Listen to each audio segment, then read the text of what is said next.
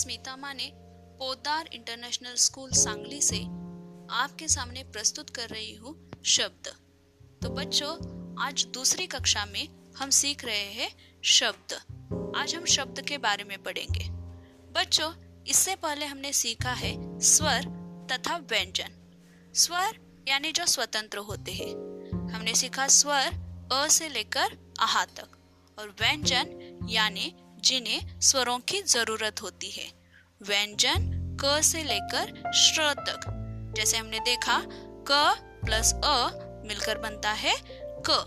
तो बच्चों, हमने स्वर देखे और व्यंजन देखे। तो इन स्वर और व्यंजन को मिलकर बनती है वर्णमाला।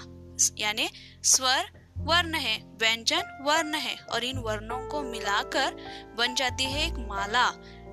उसे कहते हैं वर्णमाला। जैसे हम मोतियों की माला बनाते हैं, वैसे वर्णों की माला, स्वर और व्यंजन। फिर हमने सीखा मात्राएं और बारह खड़ी।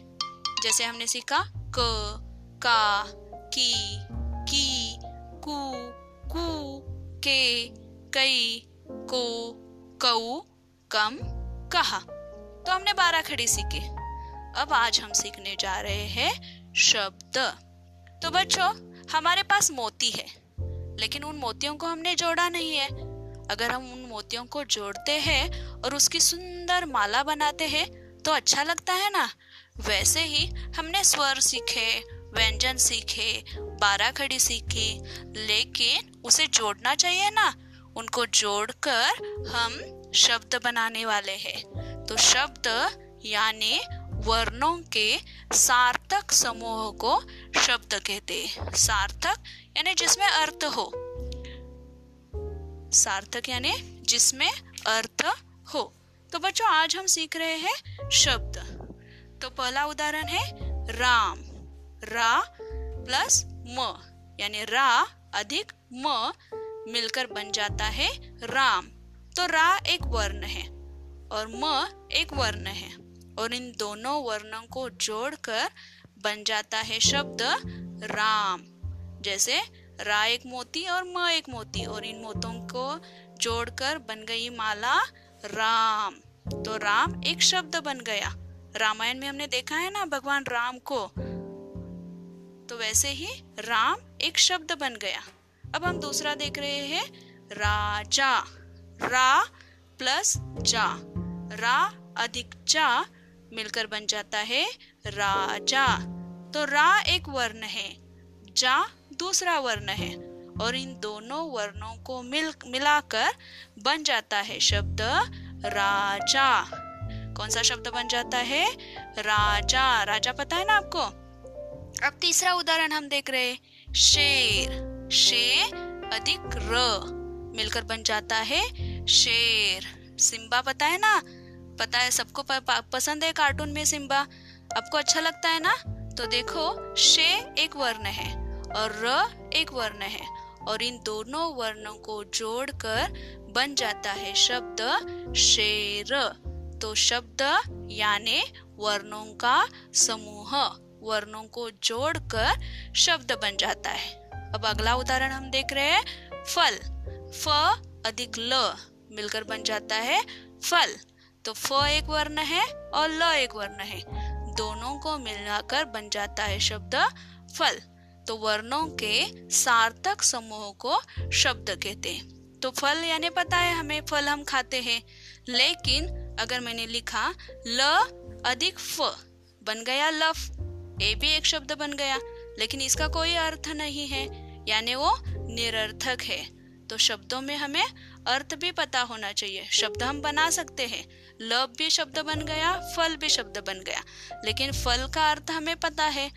फल हम खाते हैं, लेकिन लब का कोई अर्थ नहीं है, वो निरर्थक है। तो शब्दों वर्णों के सार्थक समूह को शब्द कहते हैं। और आज हम सीख रहे हैं शब्द। और एक उदाहरण मैं आपको बताती हूँ। ब अधिक र अधिक ग अधिक द मिलकर बन जाता है बरगद।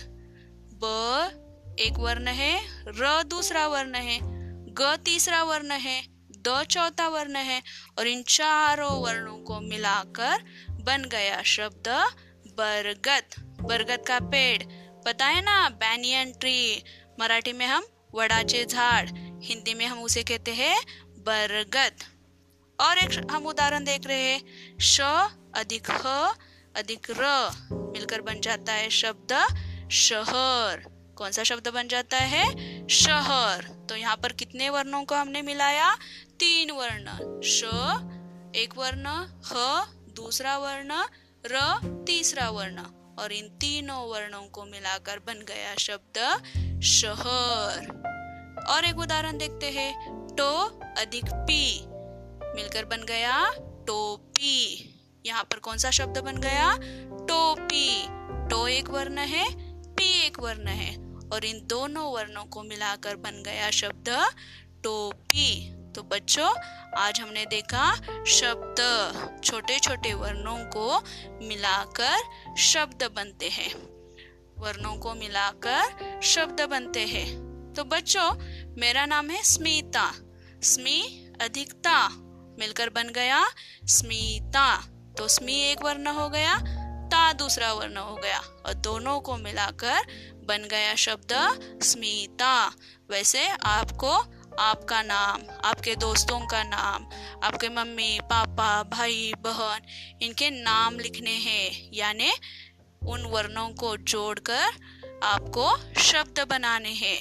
तो आज हमने देखा वर्णों के सार्थक समूह को शब्द कहते हैं। जैसे मोतियों की माला बनाते हैं, वैसे वर्णों को जोड़कर, वर्णों को मिलाकर शब्द बनते हैं। तो वर्णों के सार्थक समूह को शब्द कहते हैं। धन्यवाद।